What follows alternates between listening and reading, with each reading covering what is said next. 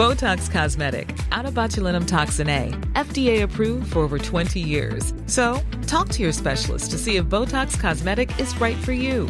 For full prescribing information, including boxed warning, visit BotoxCosmetic.com or call 877-351-0300. Remember to ask for Botox Cosmetic by name.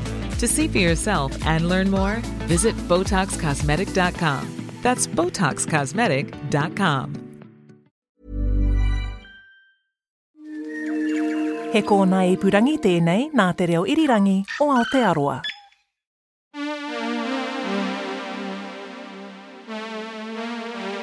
The day I turned 10, my mother told me she had been a spy.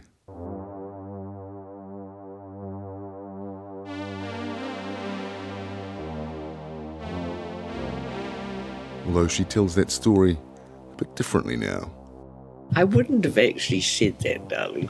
I only think the ones who run around outside are the ones that... Anyway. You know, you say, you didn't really do anything, but you had these little bits of tradecraft, you know, how to tell a two-way mirror. You know, you had clothes that were reversible.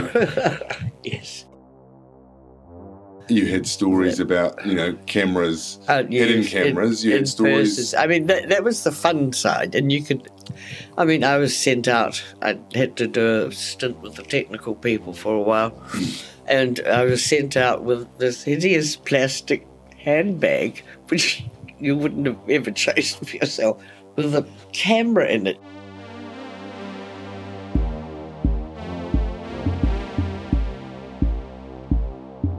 My name is John Daniell. My mum started working for New Zealand's Security Intelligence Service, the SIS, in the 1960s. We'd have trial runs, like car chases and things like that. Yes, the adrenaline doesn't usually get up, but I must say, I can remember speeding along the waterfront, some man plastering his both feet to the floor, was terrified. I had to slow down. You were driving? Yeah.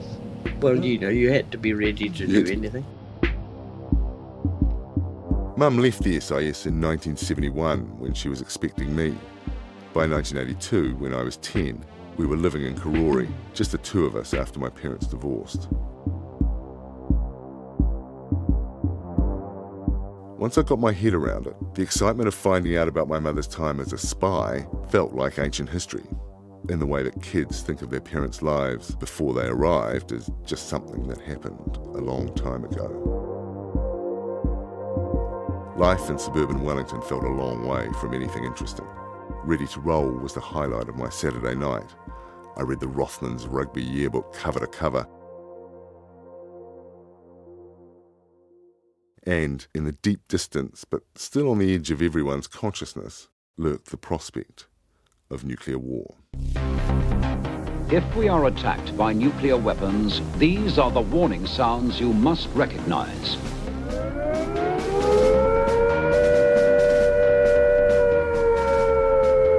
When you hear the attack warning, you and your family must take cover at once.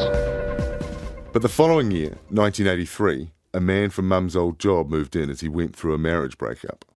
I'm going to call him Jim Stewart because that's how he was introduced to me at the beginning. It turned out that was a fake name, even though he had a stack of IDs to back it up, American Express, passport and the rest.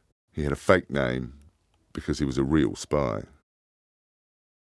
Mum and Jim never married, but over time he became my stepfather, and pretty soon things were getting interesting. Over the next sort of 5 or 6 years, he would go out on ops at night, you know, and he'd be blacked up, he'd be in his full, you know, gear. You know, it must have been a tense time. You must have felt. Well, I was always very pleased when he got home.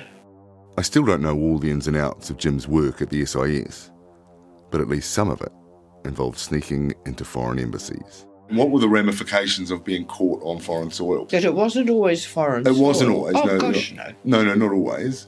No. But the ramifications of getting caught in those situations, I mean, because the police weren't. Tricky. The point about being caught in an embassy, technically foreign soil according to the Vienna Convention, is that you just don't get caught. The ramifications, political, strategic, personal, are disastrous.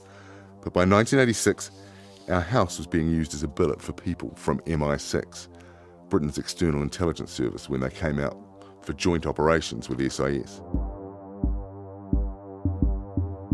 I've been told one of those jobs involved breaking into the Czechoslovakian embassy and cracking a safe. My mum was there, watching as Jim and the men from MI6 got ready to go. I knew which one was the senior one in the group. And as they were all getting into cars outside our house, one of them was shaking very badly. And I said, "Are you all right?" And I turned round to the chap who was in charge of them. I said, "This man's ill." And he just said, "He's always like this before a job." So I shut up. And that was the Czech embassy? I can't be sure. Probably, because it was quite a group of them. That job, a covert raid on the Czechoslovakian embassy, was perhaps New Zealand's biggest intelligence operation of the Cold War. But I only found out how big when I asked Jim about it a few years before he died in 2005.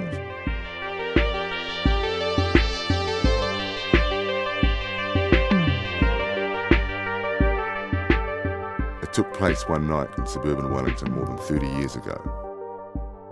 It's never been revealed publicly until now.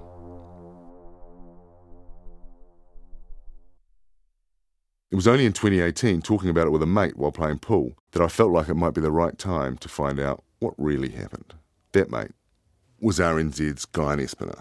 Yeah, you took a bit of convincing as I remember it, but I do remember saying, this is massive. This is effectively the government knowingly committing a crime against another state. Mate, look, crime is just too loaded for this. I think when you look at the big picture, they weren't doing anything wrong at all. I mean, it's like winning the World Cup of espionage. Not sure the Czechs would have felt quite that way about it. Anyway, can we stand this up? Well, the thing is, we've got to remember how deeply siloed this whole area was, the whole world of intelligence. I mean, the people I personally knew who were in on it, have been dead for decades. Yeah, but there's always someone who knows. There'll be records, there'll be something. Yeah, but I don't know that they're going to tell us. We do not attract much attention internationally because we're not big and powerful. And sometimes we are in strategic places where we can find things out that are of value. Put it that way. The lead up work was, yes, the sorts of things that you would expect an intelligence service to do when it's trying to get close to intelligence officers and hard information. Trying to steal other people's codes is the holy grail of intelligence, because obviously the rewards are so great. Being able to read the encrypted documents. From RNZ and Bird of Paradise Productions, this is The Service.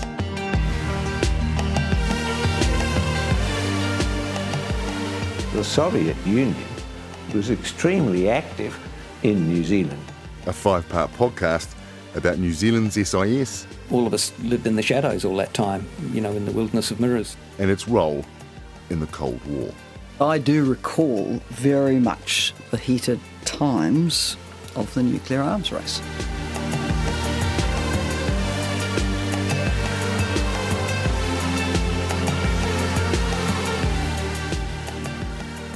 I'm John Daniell. And I'm Guy Espiner. This is a story about espionage and global political strategy across those decades when the West lined up against Soviet Russia and the other Warsaw Pact countries. It's also a family story. It's about individual lives, secrets and trust. And the echoes from it still resonate right up to the present day.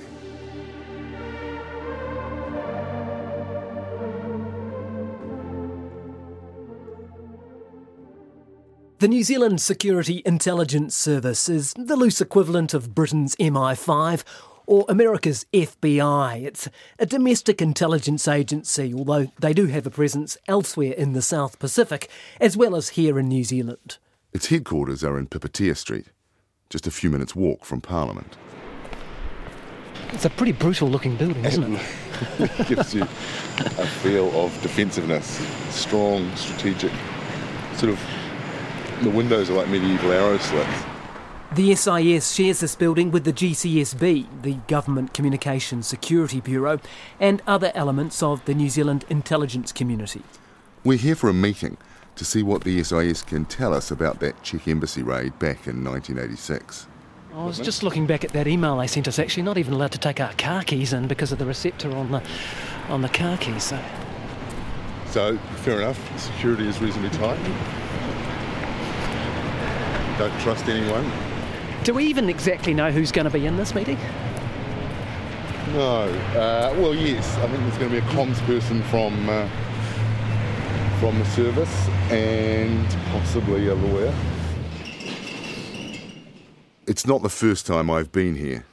About 6 months earlier, just after that pool hall conversation, I made contact with the service to talk about my plans for a story. They've asked that the details of that meeting remain off the record. What I can say is that I went in hoping for their blessing and ideally cooperation. Wasn't really the way it turned out. John, Daniell and Guy Espiner. You here for a meeting? Yep. What's this my meeting, please? What's that? Yep, sure. I do.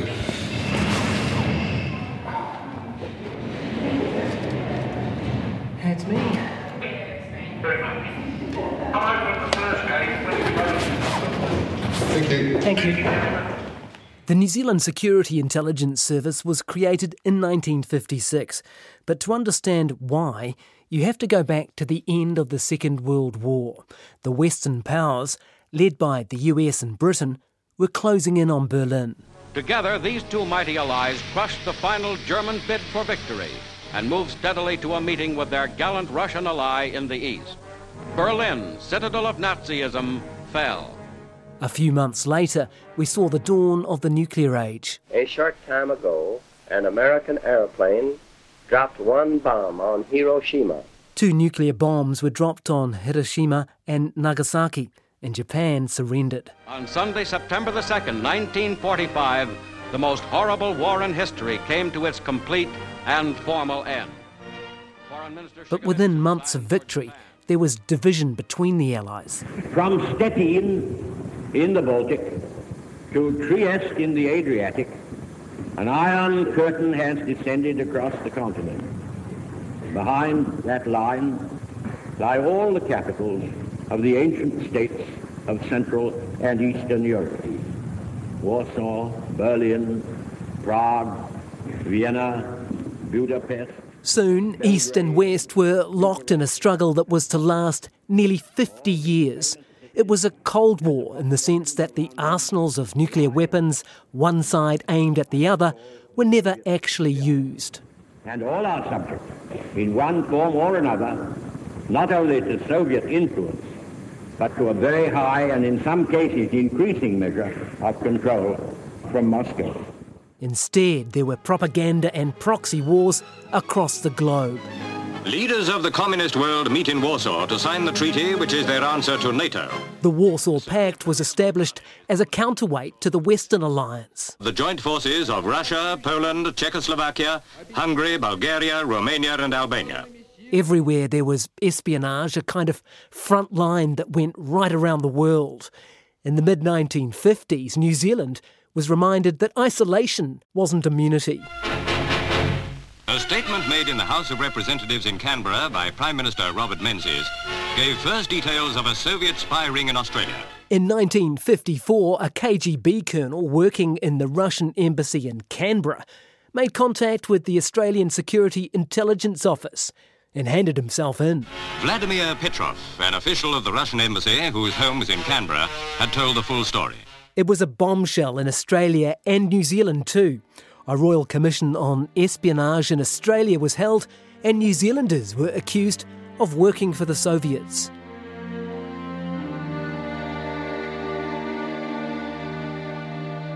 Two years later, New Zealand joined the Five Eyes Intelligence Alliance with the US, the UK, Australia and Canada. And fears about Soviet infiltration led to New Zealand setting up the SIS in 1956. New Zealand was going to play its part in the Cold War.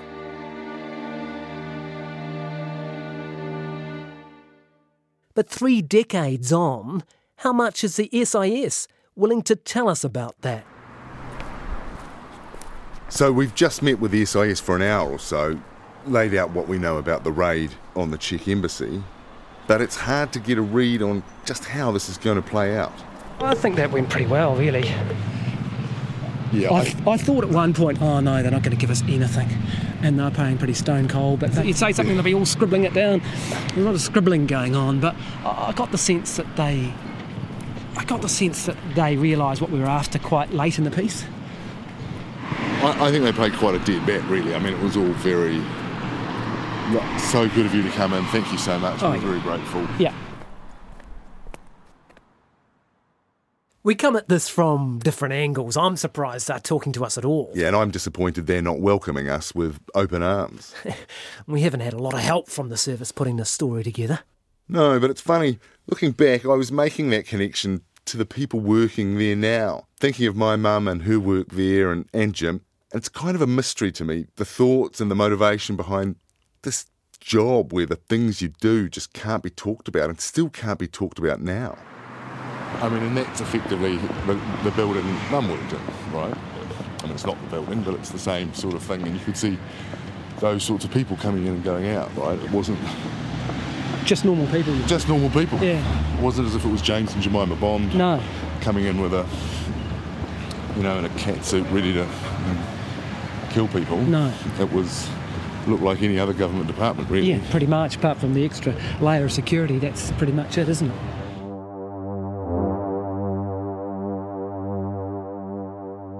But that extra layer of security is just the skin on a culture of secrecy that starts with the idea of need to know. You only get to know a secret if you need to know it. Mum has told me a few stories about her work for the service in the past. When I asked her if she'd talked to Guyon, she seemed to be okay with it. But now she's a bit uncomfortable. There's a microphone right in front of her. What was your job at the SIS? Well, it was still the Cold War.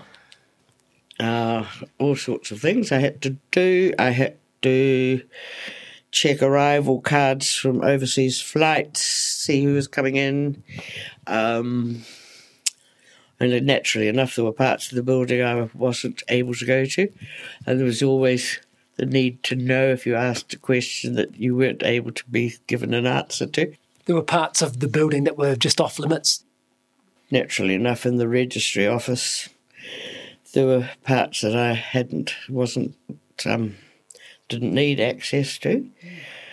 Somebody else above me, I was there and my boss was up there, and in between there were 2 or 3 other people who needed to know more than I did. The nature of the system means the default is to keep everything under wraps. There's an understandable need for secrecy when it comes to intelligence work, but I wonder, how long should you keep those secrets? If understanding history is important to us as a country, doesn't the public need to know what's been done on its behalf? And what were you looking for, primarily? I mean, who were the targets, if you like? No, you were working on the Russia desk. I mean, it's not... Yes, I was. I was. Mm-hmm. And occasionally we had... It's 50 years on. Oh, so it is. Yeah. Yes, that was my job. I was in that section. And there were always couriers coming in. By couriers, Mum means diplomatic couriers bringing diplomatic bags, which can't be opened by the host nation. But those bags and the arrival cards she mentioned earlier could be more revealing than you might think. For example, one story from the Russian archives tells of a man sent to New Zealand by the Soviet Defence Ministry to conduct surveillance on the satellites the Soviets used to target their nuclear missiles. He'd have probably come in pretending to be a diplomat, but people like my mum would check that. So that's the kind of work she did? Yeah, this example comes from after her time, but we do know about it now. Anyway, you cross-check a name and any identifying features with sister agencies and see if you get a hit.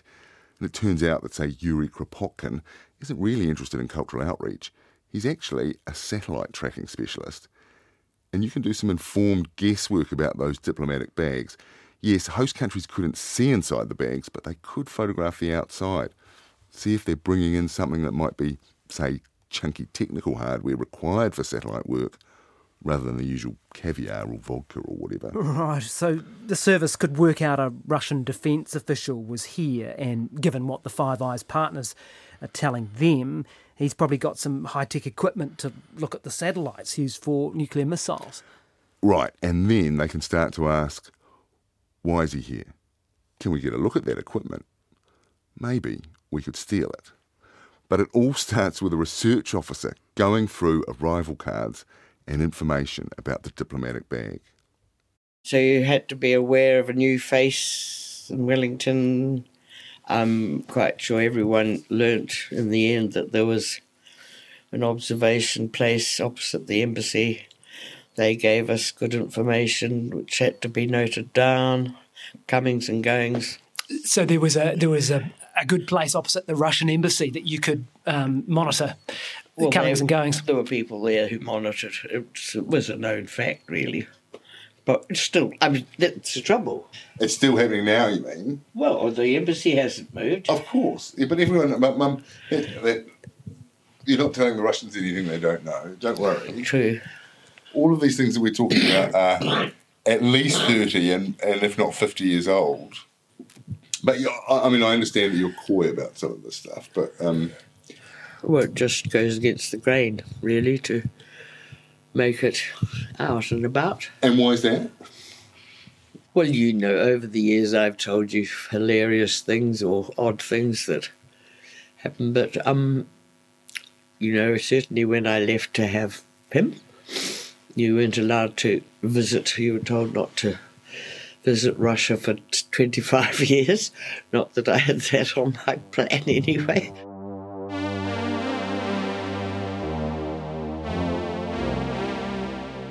She's not kidding about secrecy.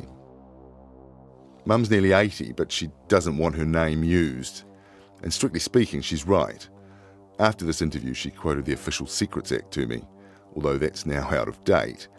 But it is an offence under the Intelligence and Security Act to disclose confidential information or reveal the identity of a current or former SIS officer, both punishable, at least theoretically, by a prison sentence. The lawyer we saw at the service asked if we'd be talking to Mum and didn't blink when I told her we would. I'm pretty sure they won't try to put an old lady who uses a mobility scooter in prison for talking about things she did for her country last century. At the same time, I'm nervous about how this story might be covered elsewhere when it comes out. We're trying to give a balanced account of historically significant events that would otherwise be buried in the files. But depending on where you're standing, it might look like a terrible betrayal of state secrets, or flat-out propaganda for the SIS. More than anything, I'm nervous about how Mum will feel about it. She's a private person. I love her and I think she has every reason to be proud of what she and Jim did. But telling secrets can have unintended consequences.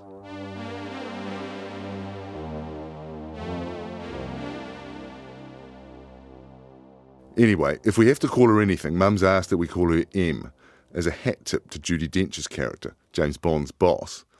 It's not deep cover, but it does show a certain flair. It's hard to know exactly how much she does know or what she's not telling. She's told me that she's tried to forget anything that was really sensitive.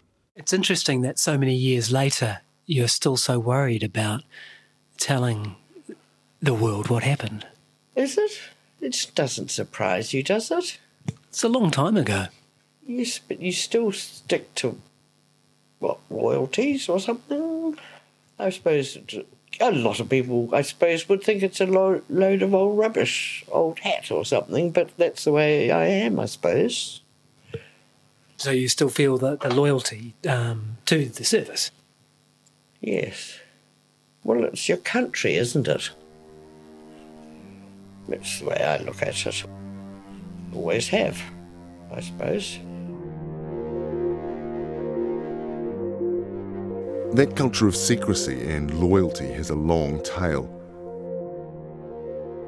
I've been in touch with a number of men I knew from Jim's time in the service, some of them quite well, at least well enough to have a beer with or play squash or go hunting together.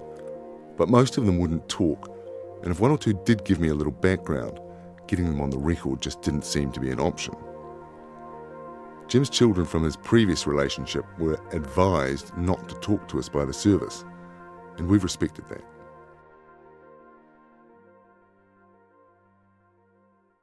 Growing up with that secret, was that hard? Not so much with Mum.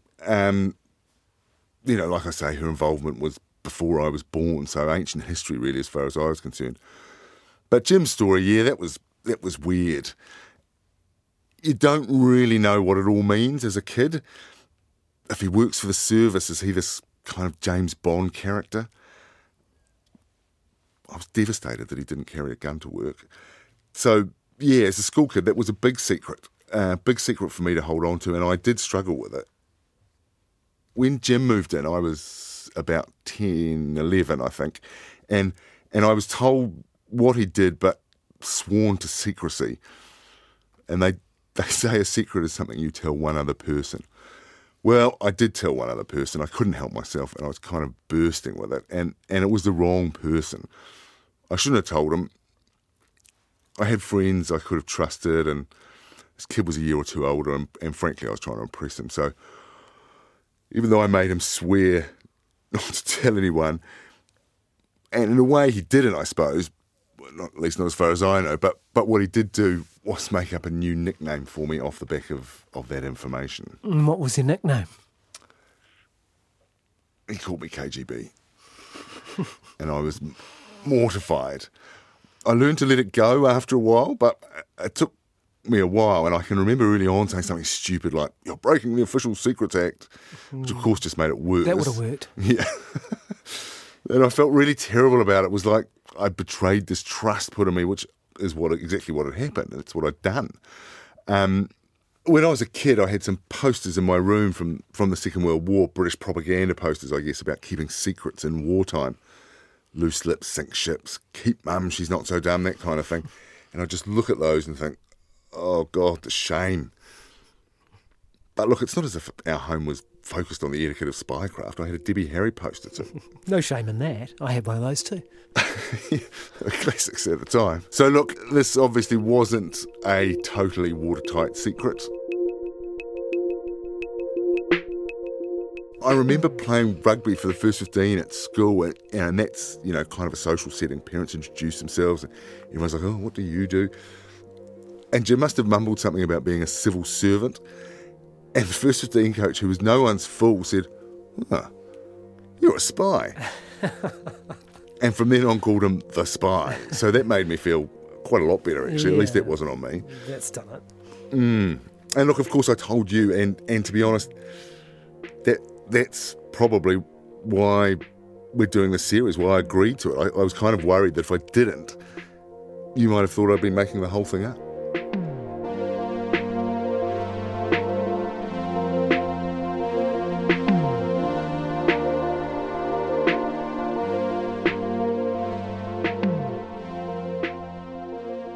The men that I spoke to from the service, they did point me in the direction of someone they thought could help. We hadn't met because by the mid-1980s he had left the service, but when I contacted him, he sounded keen, which was a relief. How do you put together a story like this when even your own mother is cagey about telling you the facts? I was told to talk to him because he's already done quite a lot of talking, or at least writing. In 2004, he published a book called Spy, about his time in the service and his integral role in the Such affair. If you don't know about the Such affair, hold tight. It's a great story. He's a senior civil servant right at the top of the government who was accused of spying for the KGB, and we'll get into that in our next episode. Right, yeah. This guy's name is Kit Bennett. That's his real name. His identity as an SIS officer was exposed by Brian Edwards on Radio Windy after the Such trial in 1975. The service weren't rapt about the book, but he figured, what the hell, Cold War's over. It's part of New Zealand history. Why not? It's difficult to know when it finishes. When is it no longer important to preserve the secrets of the Second World War? And I'm not sure. Often it's on modus operandi, but then most of that you can guess. Most of that you can pick up in novels and books and things. And if you read very carefully in Le Carre, you can see so much of of that sort of thing, and on some of the good television shows as well. Just a footnote here. Spies love Le Carré, the ex-British intelligence officer turned author, real name David Cornwell. He wrote a bunch of spy novels like The Spy Who Came In From the Cold, which was made into a 1965 movie starring Richard Burton. We have to live without sympathy, don't we? We can't do that forever. One can't stay out of doors all the time. One needs to come in from the cold. In his stories, people rather than technology are the real key to understanding what happens. As Kip Bennett puts it, you can find a 50-cent piece in a cornfield with a satellite, but you can't find Osama bin Laden unless someone somehow tells you where he is. The other thing that gives Le Carré's books credibility in the eyes of the spies is the human element. Operations, even institutions, are often compromised because the complexity of an individual heart doesn't get factored in. Like an 11-year-old kid trying to impress someone by telling them his stepdad is a spy. There are people who are still critical of the fact that I wrote that book 30 years on, and I accept that. I have to accept that.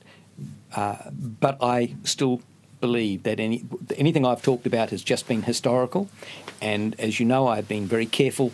Certainly some of the things that I did, and I'm not wishing to blow them up as if they were particularly important, but there are things that I'll take to my grave because that's just appropriate. But things that I think are history, I think they should be released. Kit Bennett lives in Australia now. He lectures in business and aviation at Southern Cross University. He's not long retired from the Queensland Police. He was a bit of a late entrant, I guess, after his career in intelligence.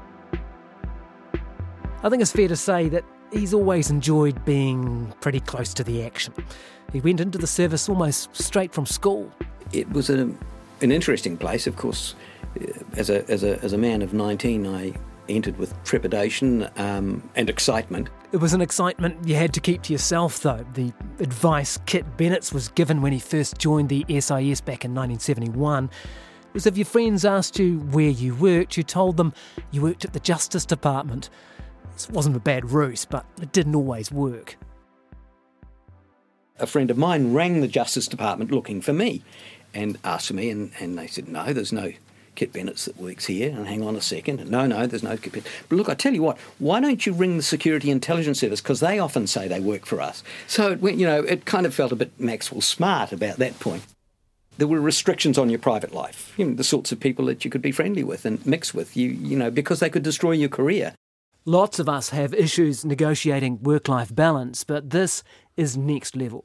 You never got paid really is what you should have got paid, but you wanted to go to work. With what I did, I just loved doing it. So there's that side of it. But it is quite destructive on marriages and things like that. Sometimes the police have the same sort of problem, but it is destructive. And when you work undercover, as I later did, it really just destroys relationships. It really does. Kit worked alongside my stepfather, Jim Stewart. One of the things I really wanted to know from him was the kind of jobs Jim actually did. I can remember seeing Jim going out at night and he would be wired. It was a very high-stakes operation. I suppose, we were not talking about any one operation in particular, but as you say, anything involving an embassy or even any sort of sensitive area, the danger, the downside of getting caught is massive. Oh, yeah. And in terms of the stakes, any of those big operations would have to have been signed off by the Prime Minister. And so the upside that you weigh against it must also have been very big. That's correct. And we're talking about Jim Stewart here, and the kind of work that Jim did was really, it was high adrenaline stuff, lots of things like that. And yes, the stakes were high, not just career-wise for him, but, the political ramifications for the government and for the service were huge. And so I'm not surprised that he was. The term wired scares me a little bit, but I'm not surprised that he was really on edge before he went out, and that work would have been done at night.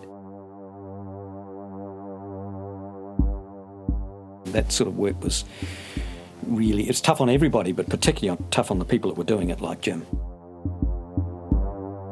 You don't even have the sort of hero's welcome of a soldier or something. A lot is asked of you, and in the end, they don't necessarily give very much back. But it'd be nice sometimes for people like him in particular to have received something from a grateful government. You know, for the huge, not so much the risks they took, but the huge sacrifices they made in their own lives, which you saw firsthand.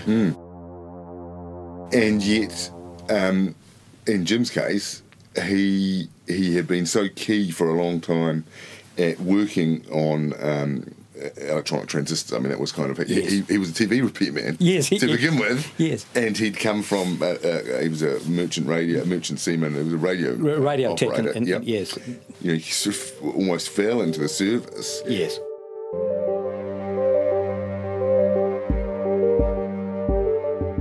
I don't know Jim's full life story, just splashes, really. He was born in Scotland just before the war.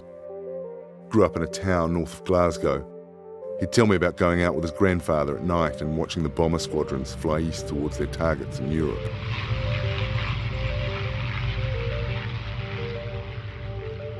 He didn't conform exactly to Scottish stereotypes.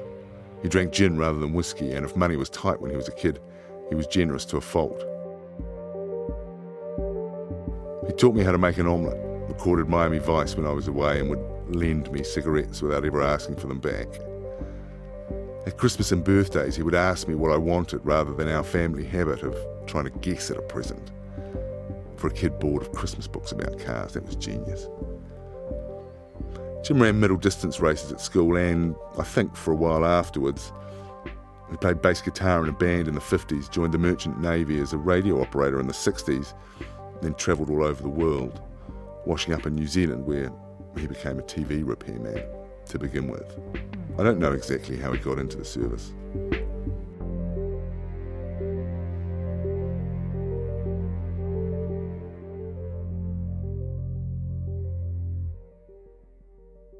Anyway, in case you haven't guessed, Jim's specialty was listening devices, bugs, detecting them and planting them.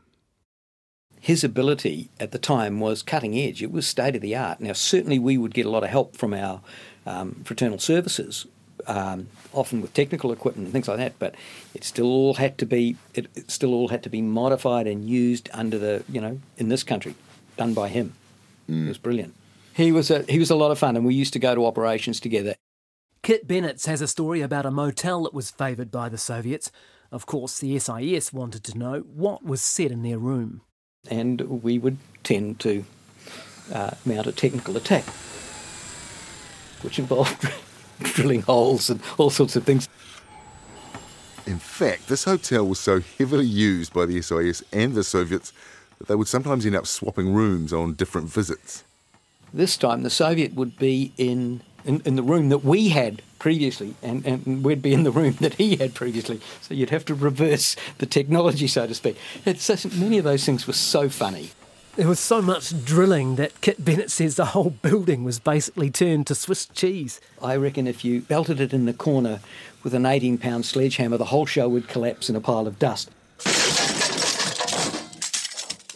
Sometimes Jim's efforts to hide recording devices required some serious construction work. I do remember one occasion where the team brought the whole ceiling down in an office, because all these ceilings are suspended, and they brought a ceiling down in the middle of the night, and they had to get it all cleaned up before the morning, before that office was occupied again. The floor and the desk was covered in a white dust. There were all these broken panels, and it was done. Absolutely spotless in the morning, no one knew. So, yeah, they did some amazing work, and Jim was very much involved in that, and his heart would have been going. So Jim works at the sharp end, right? This is field work. Yeah, operations, I think they were called. They had a front company in Wellington, Malacca Records, working out of the industrial zone off the Hutt Road, full of unusual tools, technical equipment, electronic devices, next to what's now a tile depot, actually, I think. There were a couple of linguists who'd be in there as well, transcribing by hand, would have been picked up by the bugs. Yeah, I mean, when you think about it, sometimes we don't even get great sound, do we? And we're working 21st century gear, shoving mics right in people's faces. So with bugs, it's a different game, isn't it? Oh, mate, it can't be anywhere too obvious.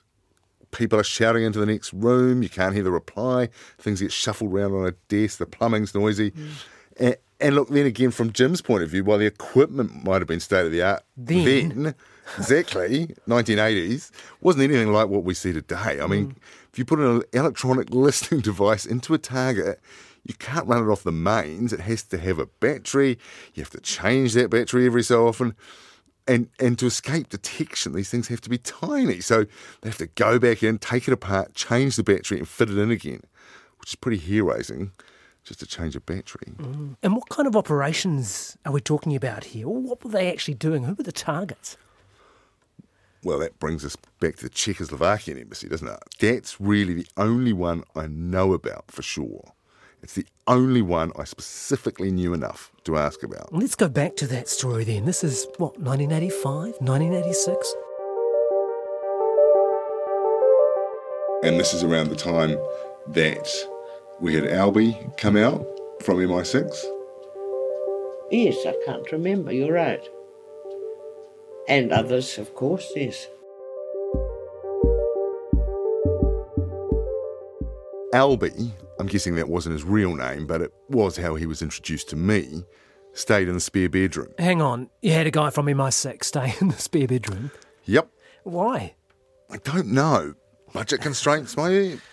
But the fact that Mum was ex-SIS would have meant that it was considered safe. And Albie, tell me about him. Yeah, he was the only MI6 officer I met, and to my ear, he sounded like a Cockney. He wasn't posh. Do you know what he did? Well, obviously he wasn't going to tell me, and I didn't ask. But afterwards, Jim told me his father had been a safecracker. So as Mum puts it, you didn't have to be a genius to work out what his role was. The way I remember him is looking a bit like Peter Blake. Shaggy blonde hair with an energetic moustache and a twinkle in his eye. Enjoyed a laugh.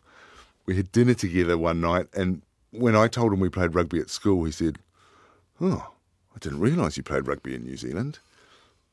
I almost choked on my food. And you asked your mum a bit more about this. How did all that come about? What can you tell us about that?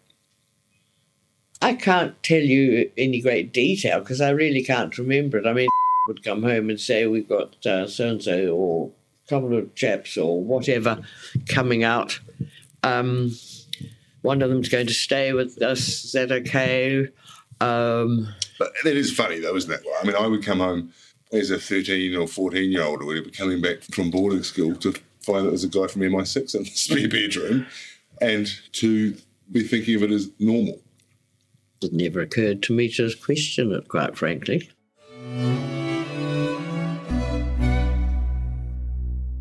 So let's just have a quick look at MI6. This is the agency that James Bond works for, right?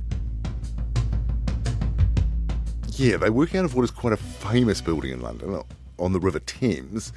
It's been blown up at least once in the movies. Rory Cormack knows all about this stuff. He's a professor of international relations, specialising in secret intelligence and covert action. He's written a book called Disrupt and Deny. It's about MI6's role in the secret pursuit of British foreign policy. MI6, or more formally known as the Secret Intelligence Service, is Britain's overseas intelligence service. Its role is to covertly gather intelligence from all around the world, mostly using human sources, with the aim of informing British foreign policy, countering terrorism, disrupting foreign threats.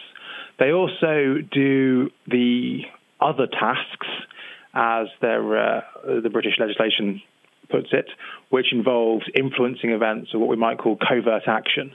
So the majority of what they do, though, is the intelligence gathering side of things. How common would it be for MI6 to come over to the other side of the world and help its sister organisation, the SIS, out in an operation?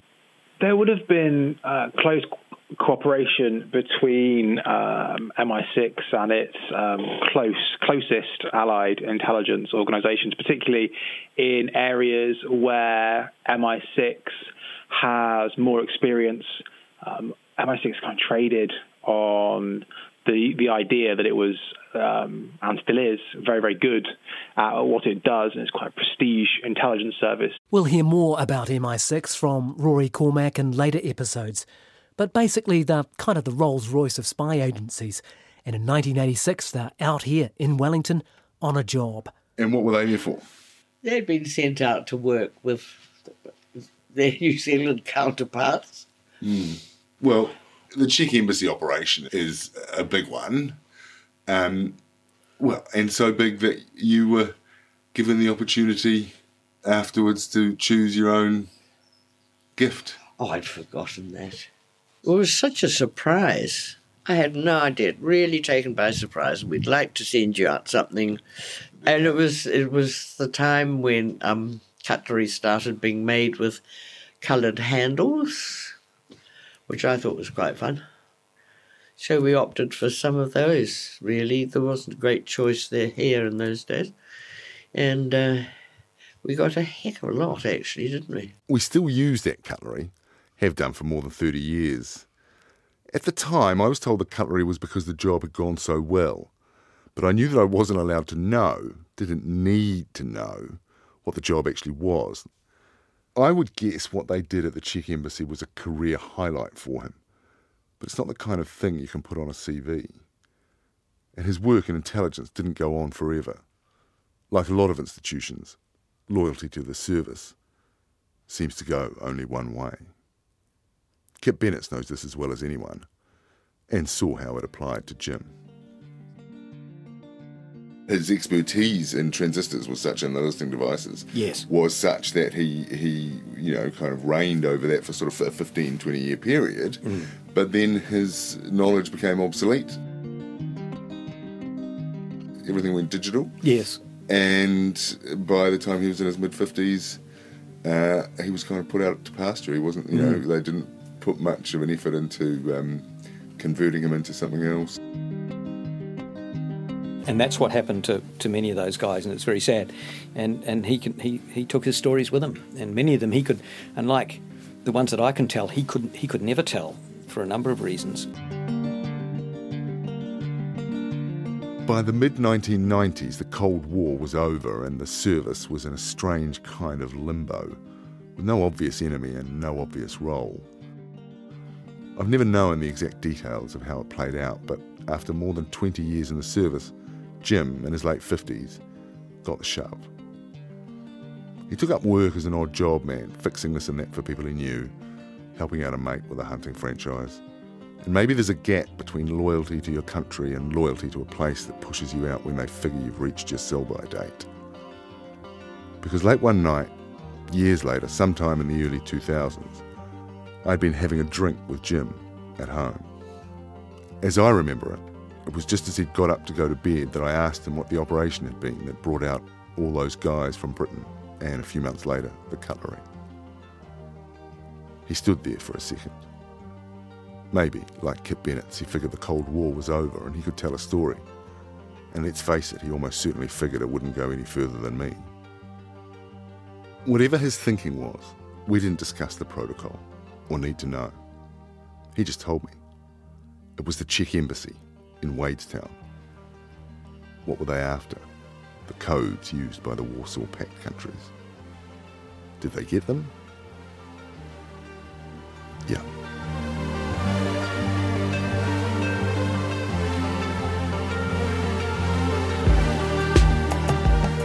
We've spent the last few months trying to confirm this story. We've spoken to all kinds of people. And over the next few episodes, we're going to try to find out what really happened. The light was red, and we were coming around the corner a little higher up, and the light was seriously red. And he just cruised, Pertsev was driving, and he just cruised straight through and onto Lambton Quay, through this red light. No, didn't slow, it just slowed to make sure there was no traffic, and through he went. Now what he was looking for was to see if anyone was going to follow him. So we didn't fall into that trap. Now when that happened, we knew that that was counter-surveillance. There's no other reason for it. These guys could drive. There's no other reason an operational driver would go through a red light.